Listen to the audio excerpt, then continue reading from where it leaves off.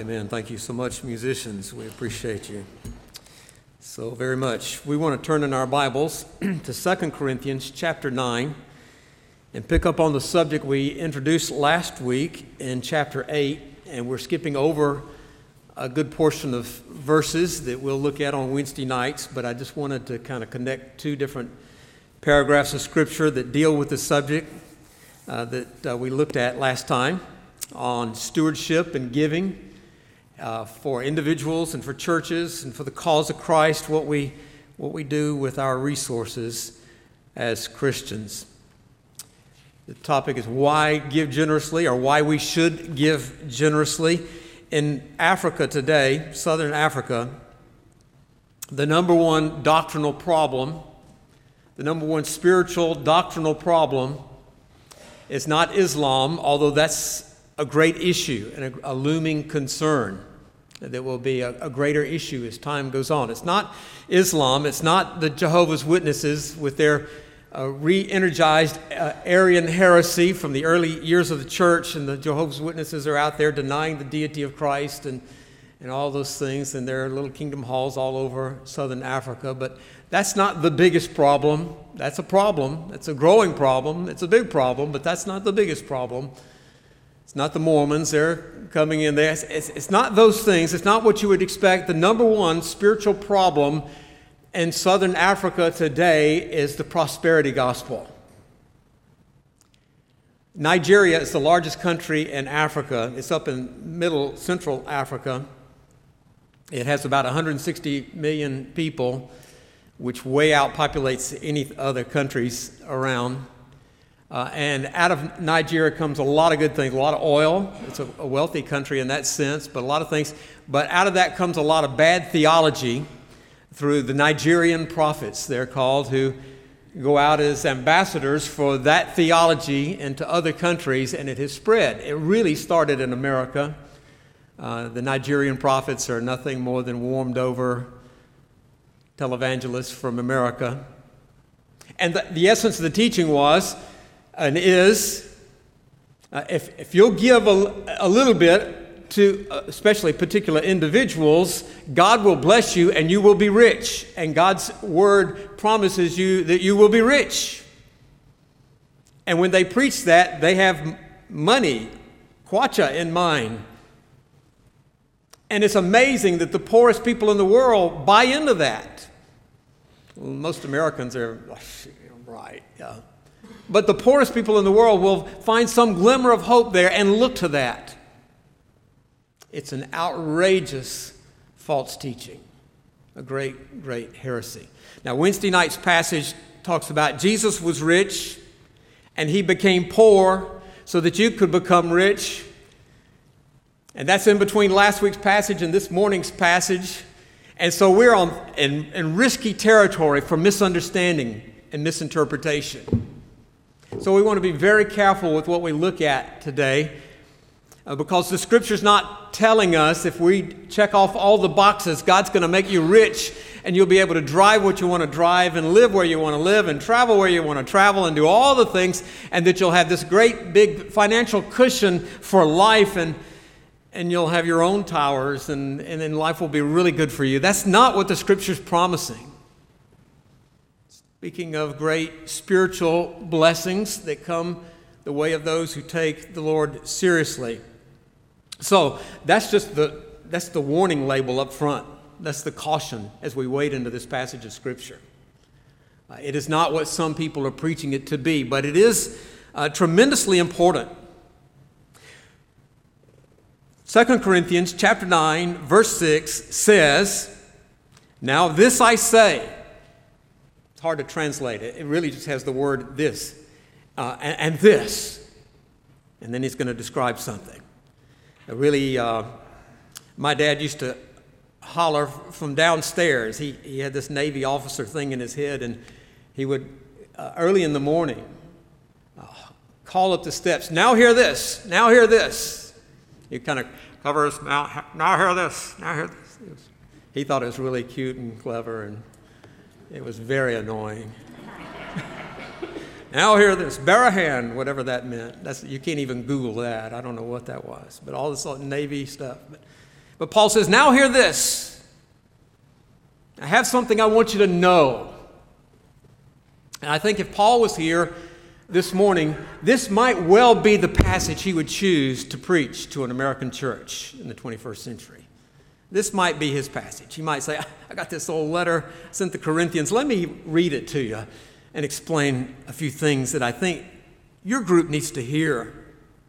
Now, this I say, he who sows sparingly will also reap sparingly, and he who sows bountifully will also reap bountifully. The translators, I don't know why they do it. They struggle with this. The guy's a lot smarter than me, but the word that gets translated bountifully there is really not an adjective or an adverb. It's a noun. And what Paul says is the one sowing for blessing will reap blessing. The one sowing for blessing. Eulogia, if you look it up in any lexicon, it'll give you several renderings. The first rendering is blessing. So Paul says, those who sow sparingly are not going to have a great harvest. They're going to reap what they've sown, and it's going to be small. And those who sow in anticipation of blessing are going to reap a blessing. Now that's where the prosperity guys take off and go in their erroneous teaching, and will not go there. One of the frustrations of watching a third world country like Malawi or Zambia or Zimbabwe, you watch the farmers, and a huge portion of the countryside is agrarian, and you watch them, and when they plant, they think in terms of, I've got so many family members, it's going to take so much maize to get through the next year. To get that amount, I'm going to have to plant this amount, and they'll get that amount, and they'll plant exactly that and water it and maintain that to bring forth just what they need to get through that year. And Americans watch that and say, why don't you plant several more rows and have some extra for yourself and to take to market? Why don't you do that? And usually they don't. Every now and then you see one guy who gets a whole big field. The land's there, but they're cutting it close, and so they sow sparingly. And maybe that's what they need to do, and I'm sure there are things that I don't understand about what's going on. But Paul's talking spiritually, and he says those who invest their lives sparingly can expect a sparse harvest when all is said and done. But those who sow bountifully, those who sow, the NIV says, sow generously, or sow for blessing, will reap greatly, profoundly. It'll be good, he says. He's not talking money, but he's talking about really important things. He says in verse 7, each one must do just as he has purposed in his heart, not grudgingly or under compulsion, for God loves a cheerful giver. Probably a lot of you have heard messages on this and have heard that the adjective that's there for giver, cheerful, really is the word from which we get hilarious. God likes people to give out of a heart where they're excited about doing so. So I was reading back through this passage over and over this week. I thought back years ago to Millen, Georgia, and being at Millen Baptist Church. We had two financial secretaries there. It was not because the church was so rich, but we had two financial secretaries. We had the main secretary who handled the finances and took care of all that. And then we had another little lady that came in, and she had one job. So it was only a small part-time job, but she had one job. She would take every contribution, non-cash, recordable contribution, and post it on cards. Some of you remember carbon paper. There's a few carbon paper things around, and you write on the top sheet, and it pushes through on the next sheet that pushes through on the next sheet, and you get multiple copies of the same thing by writing it one time. And we had these little forms. They probably came from Broadman from Nashville or something. And these forms had 5 parts to them, and every week she would write on that first page. For the first 3 months, she'd write on that first page everybody's gift for that week. And it would just collect, had them in a nice little box that was tucked away. She was the only person in the universe that knew what was on those cards. And at the end of 3 months, she would tear that top sheet off and mail it to you. They folded up and had little envelopes with windows. It was really quite a system. And in the mail, you would get a little mail out that would show everything you had done week by week for the last 3 months. At the end of 6 months, she'd tear off the next one, and it would show you everything you had done for 6 months. And then after 9 months, you get one that showed everything you'd done week by week for 9 months. And the last one was your final end-of-the-year statement for tax purposes, showing everything that you had given. It's supposed to inspire you and encourage you and remind you throughout the year to be faithful. We don't do that here. By the way, nobody knows what you give except one person, and she doesn't even go to church here, and she does not talk. And so nobody knows your business. It's between you and the Lord, but it really is between you and the Lord, and we need to remember that. But Paul says God's not looking for reluctant givers or people that are embarrassed because their little form is not up to speed, or they didn't check enough boxes, or they feel guilty. God is looking for people to give who can't wait to give, that are excited about the process, they understand it, and it's the delight of their heart to give to the cause of Christ. And the scripture says that's what God's looking for. Remember little wee Bobby last week that stood in the offering plate? He wants you to stand in the offering plate and say, yes, I want to do this. This is good. I want to do this, and I want to do it generously and not under compulsion. Not complaining about, boy, I gave all my money and the church did this or that, or the mission board wasted this or that. And God says, be free and just give for something that matters. And I'm not trying to drum up money for First Baptist Church. If you get inspired today, man, give it to the Gideons or to the IMB or something, but Scripture's calling you to be a generous giver. And he says, and God is able to make all grace abound to you, so that always having all sufficiency in everything, you may have an abundance for every good deed. Now, this doesn't say, he's drifting from the prosperity gospel. Prosperity gospel guys they're kind of backing off here. It's like, well, wait a minute, let's go back a couple of verses and start over. Because he's no longer talking about what you're going to get out of this or how wealthy you're going to be because of this. He's saying God is able, God has unlimited resources. The songs that you've heard and that you have sung this morning have talked about the greatness of God. He's certainly able to make all grace abound toward you and toward all of us, so that with all sufficiency in every circumstance, we will have abundance for every good deed. Oh, that's quite a qualifier. It's not that God is so great that he's going to make sure that you have an abundance. It's that you'll have an abundance for every good deed, that the causes to which you rise up to take the gospel to the nations will not go lacking.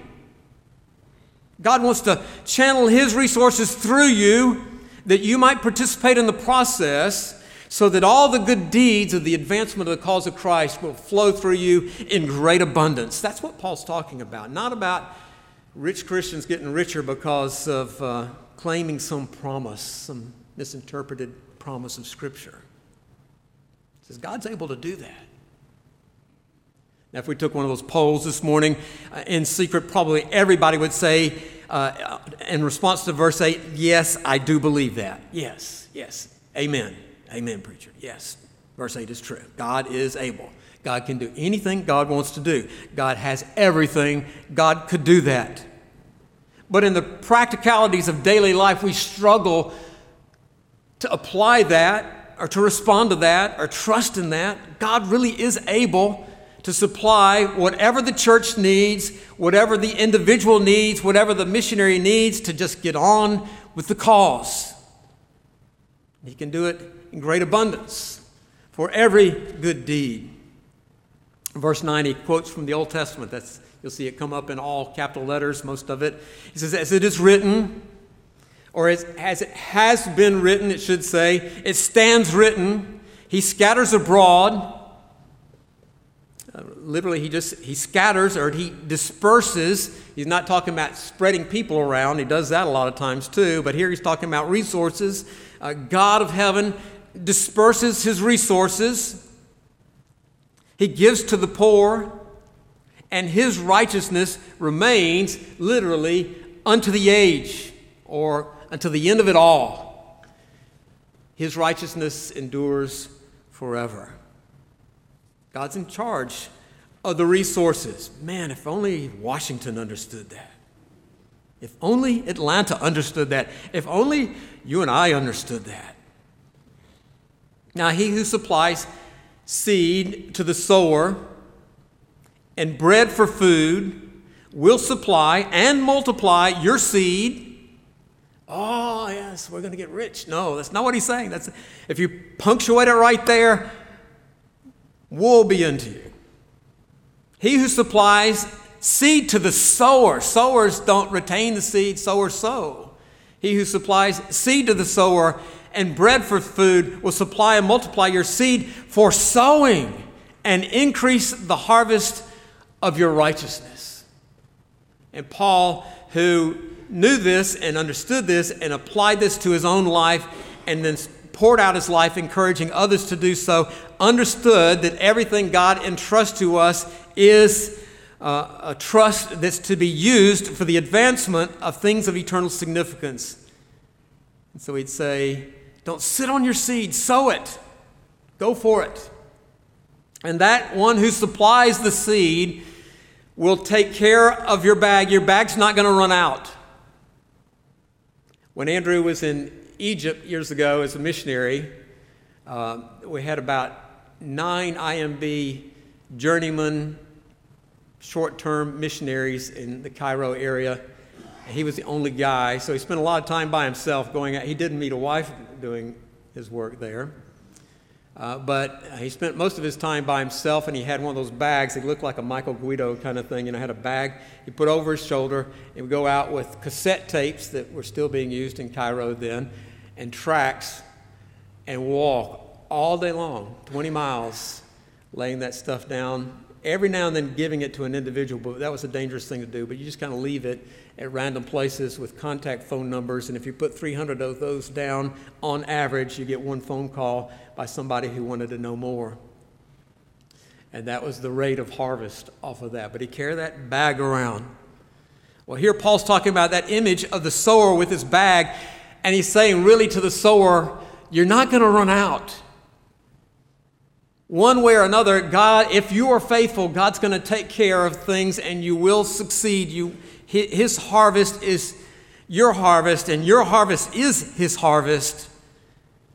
And he's going to cause your harvest of righteousness to abound. That's the spread of the gospel. It's going to flow. It's going to happen. It's going to succeed. It will be an exciting thing to be a part of. You will be enriched in everything. Not financially, if God chooses to do that, and perhaps he does sometimes for some reasons, but that's not his purpose. Your best riches are in heaven that you have invested and sent ahead. You will be enriched in everything for all liberality. You'll have a lot for a reason. Not a lot for yourself, not a lot for no purpose, and not a lot for a big cushion. But you'll have a lot for liberality, which through us is producing thanksgiving to God. God will fill your bag with seed to sow. God will take care of whatever the mission is, the purpose for which you're endeavoring to represent the cause of Christ. So you say, well, why do so many churches struggle? Maybe they don't understand the principle. Maybe they're not operating by faith or trust. Maybe somebody's stingy. I don't know. You have to ask God those questions. But Paul says the general principle that you can understand is if you trust God with these realities and you're generous toward the cause of Christ, he's going to take care of that and allow you to be generous. And it will go forward. Now, I don't understand sometimes a lot of things about that. I've got a list of questions for Paul about how some of this plays out in the struggles of missions around the world. I've got questions. I understand if you're struggling with some of that, but he's talking about, here's the general principle. In verse 12, he says, "For the ministry of this service is not only fully supplying the needs of the saints, but is also overflowing through many thanksgivings to God." It's taking care of people. When you give to World Vision or some World Hunger Group or to Russ Falk and go forth and they invest in feeding people or feeding people the gospel, Paul says God supplies, takes care of the needs of the saints. And the byproduct of that is thanksgiving going up to God. And that's a great thing too. He says, because the proof given by this ministry, because of the proof of that, they will glorify God for your obedience to your confession of the gospel of Christ. Paul's saying people will listen to what you say you believe, and then they'll watch what you do with your time and your resources, and if it matches up, then they will praise God for your confession matching the gospel you profess, and for the liberality or the generousness of your contribution to them and to all. Paul was incredibly generous, gave everything, poured out his life, of course, as we read in Acts, but he encourages these Corinthians, and indeed he encouraged all Christians to be generous in their spirit. He says, while they also, by prayer on your behalf, yearn for you because of the surpassing grace of God in you. They're going to love you. They're going to feel good about you. It's not about popularity. It's going to be, they love you, man, because you've poured out your heart through ministry to them. You've given to them. It's a humbling thing, but it's an awesome thing. It's something that you don't want to live this life out and hang around church and miss. Paul says you give to those who have legitimate need, and you bless them, and they find themselves praying on your behalf, and they love you because of the surpassing grace of God that's flowing through you. I was looking at pictures of John Newton's church a couple of days ago. I want to go back there soon. And we sang the song this morning about amazing grace. We marvel at God's grace toward us.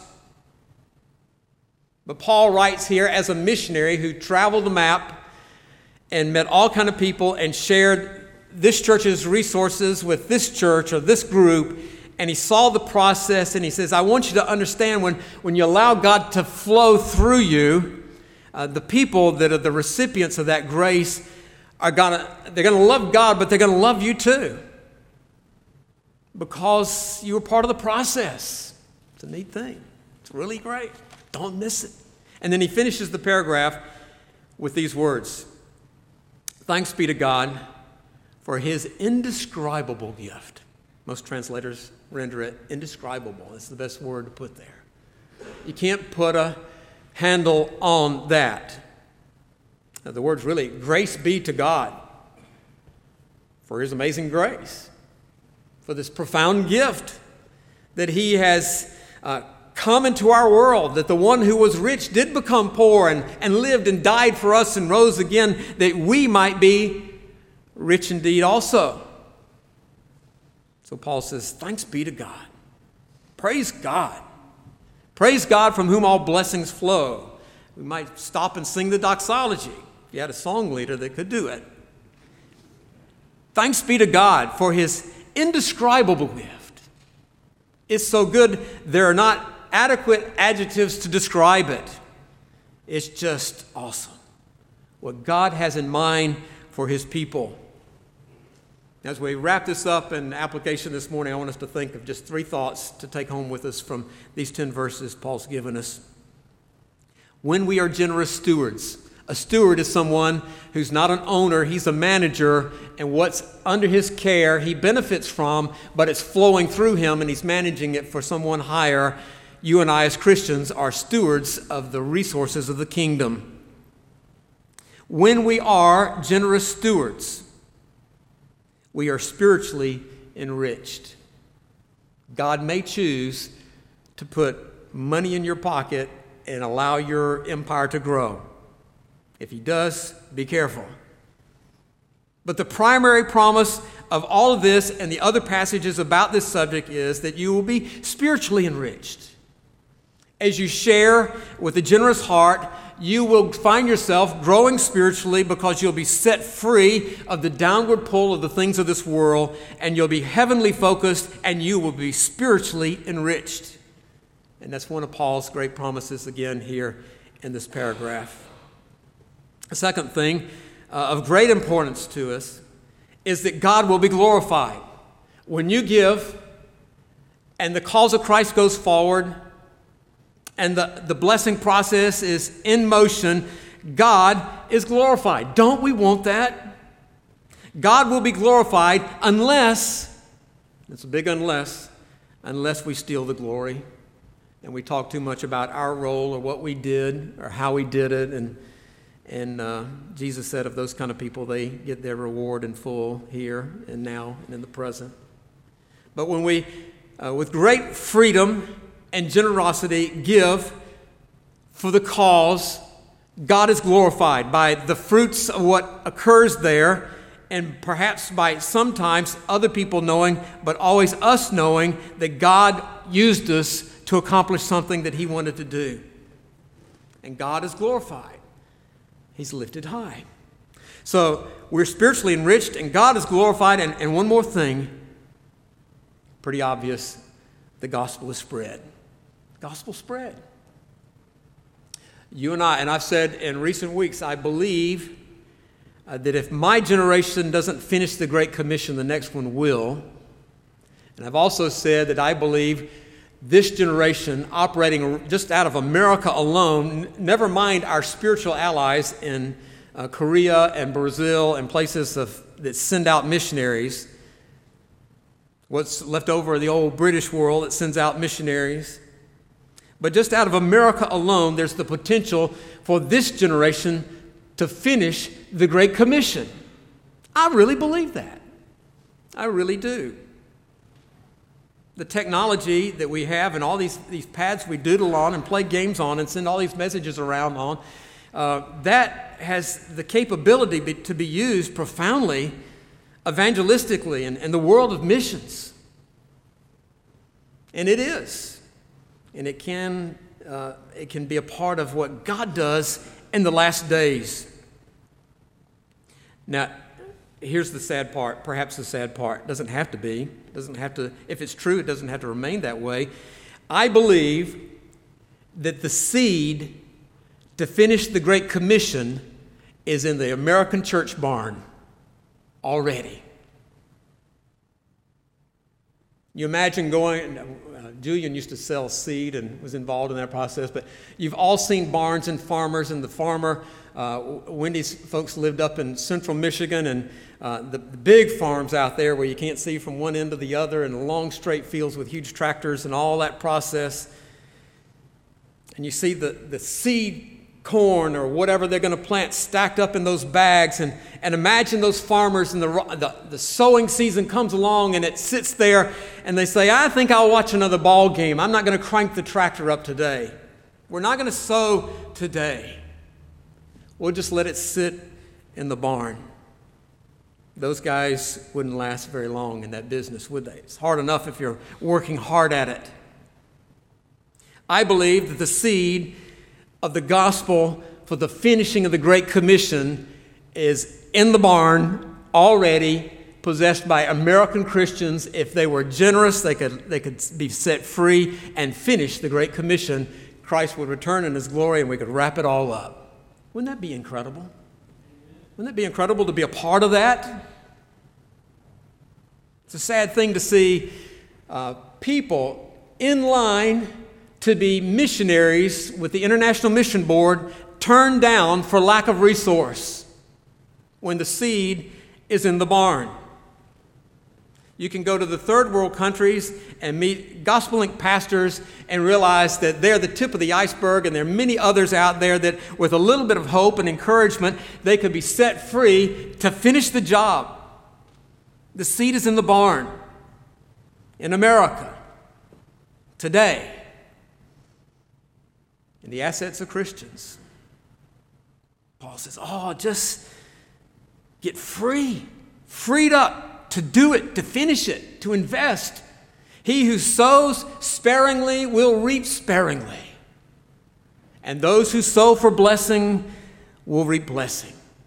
Not a bunch of stuff for themselves, but they will reap the blessing of being a part of a great international harvest that glorifies God in the last days and sees the people of Papua New Guinea receive the gospel in their own tongue. What an incredible thing to be a part of. What a remarkable invitation the Scripture gives us, not only to give our lives to Christ and go to heaven, but in the present to be involved in the process of taking that message to the nations. It's for you and for us and for our church and for our denomination, and we can do it, and we can do it with growing generosity and with growing excitement and with an increased prayer life, and we can see an amazing harvest in our time as a result of the efforts that God flows through us. Why not do that? Why not do that? Join me in prayer. Father, we are grateful this morning for the gospel, for the amazing grace by which we are saved. We marvel that you have redeemed us when we were not that desirable. We are amazed of what Jesus did when he took on poverty, as Paul said in the other passage. Took on poverty that he might enrich us spiritually. Lord, may your amazing grace not only come to us, may it indeed, as Paul says here, may it flow through us, that indescribable gift. May it be that the people of Southern Africa and Southeast Asia and Central China and Stone Cold Europe, may the people of those places find Jesus because American Christians were increasingly generous. May it be so, Lord, we pray in Jesus' name. Amen.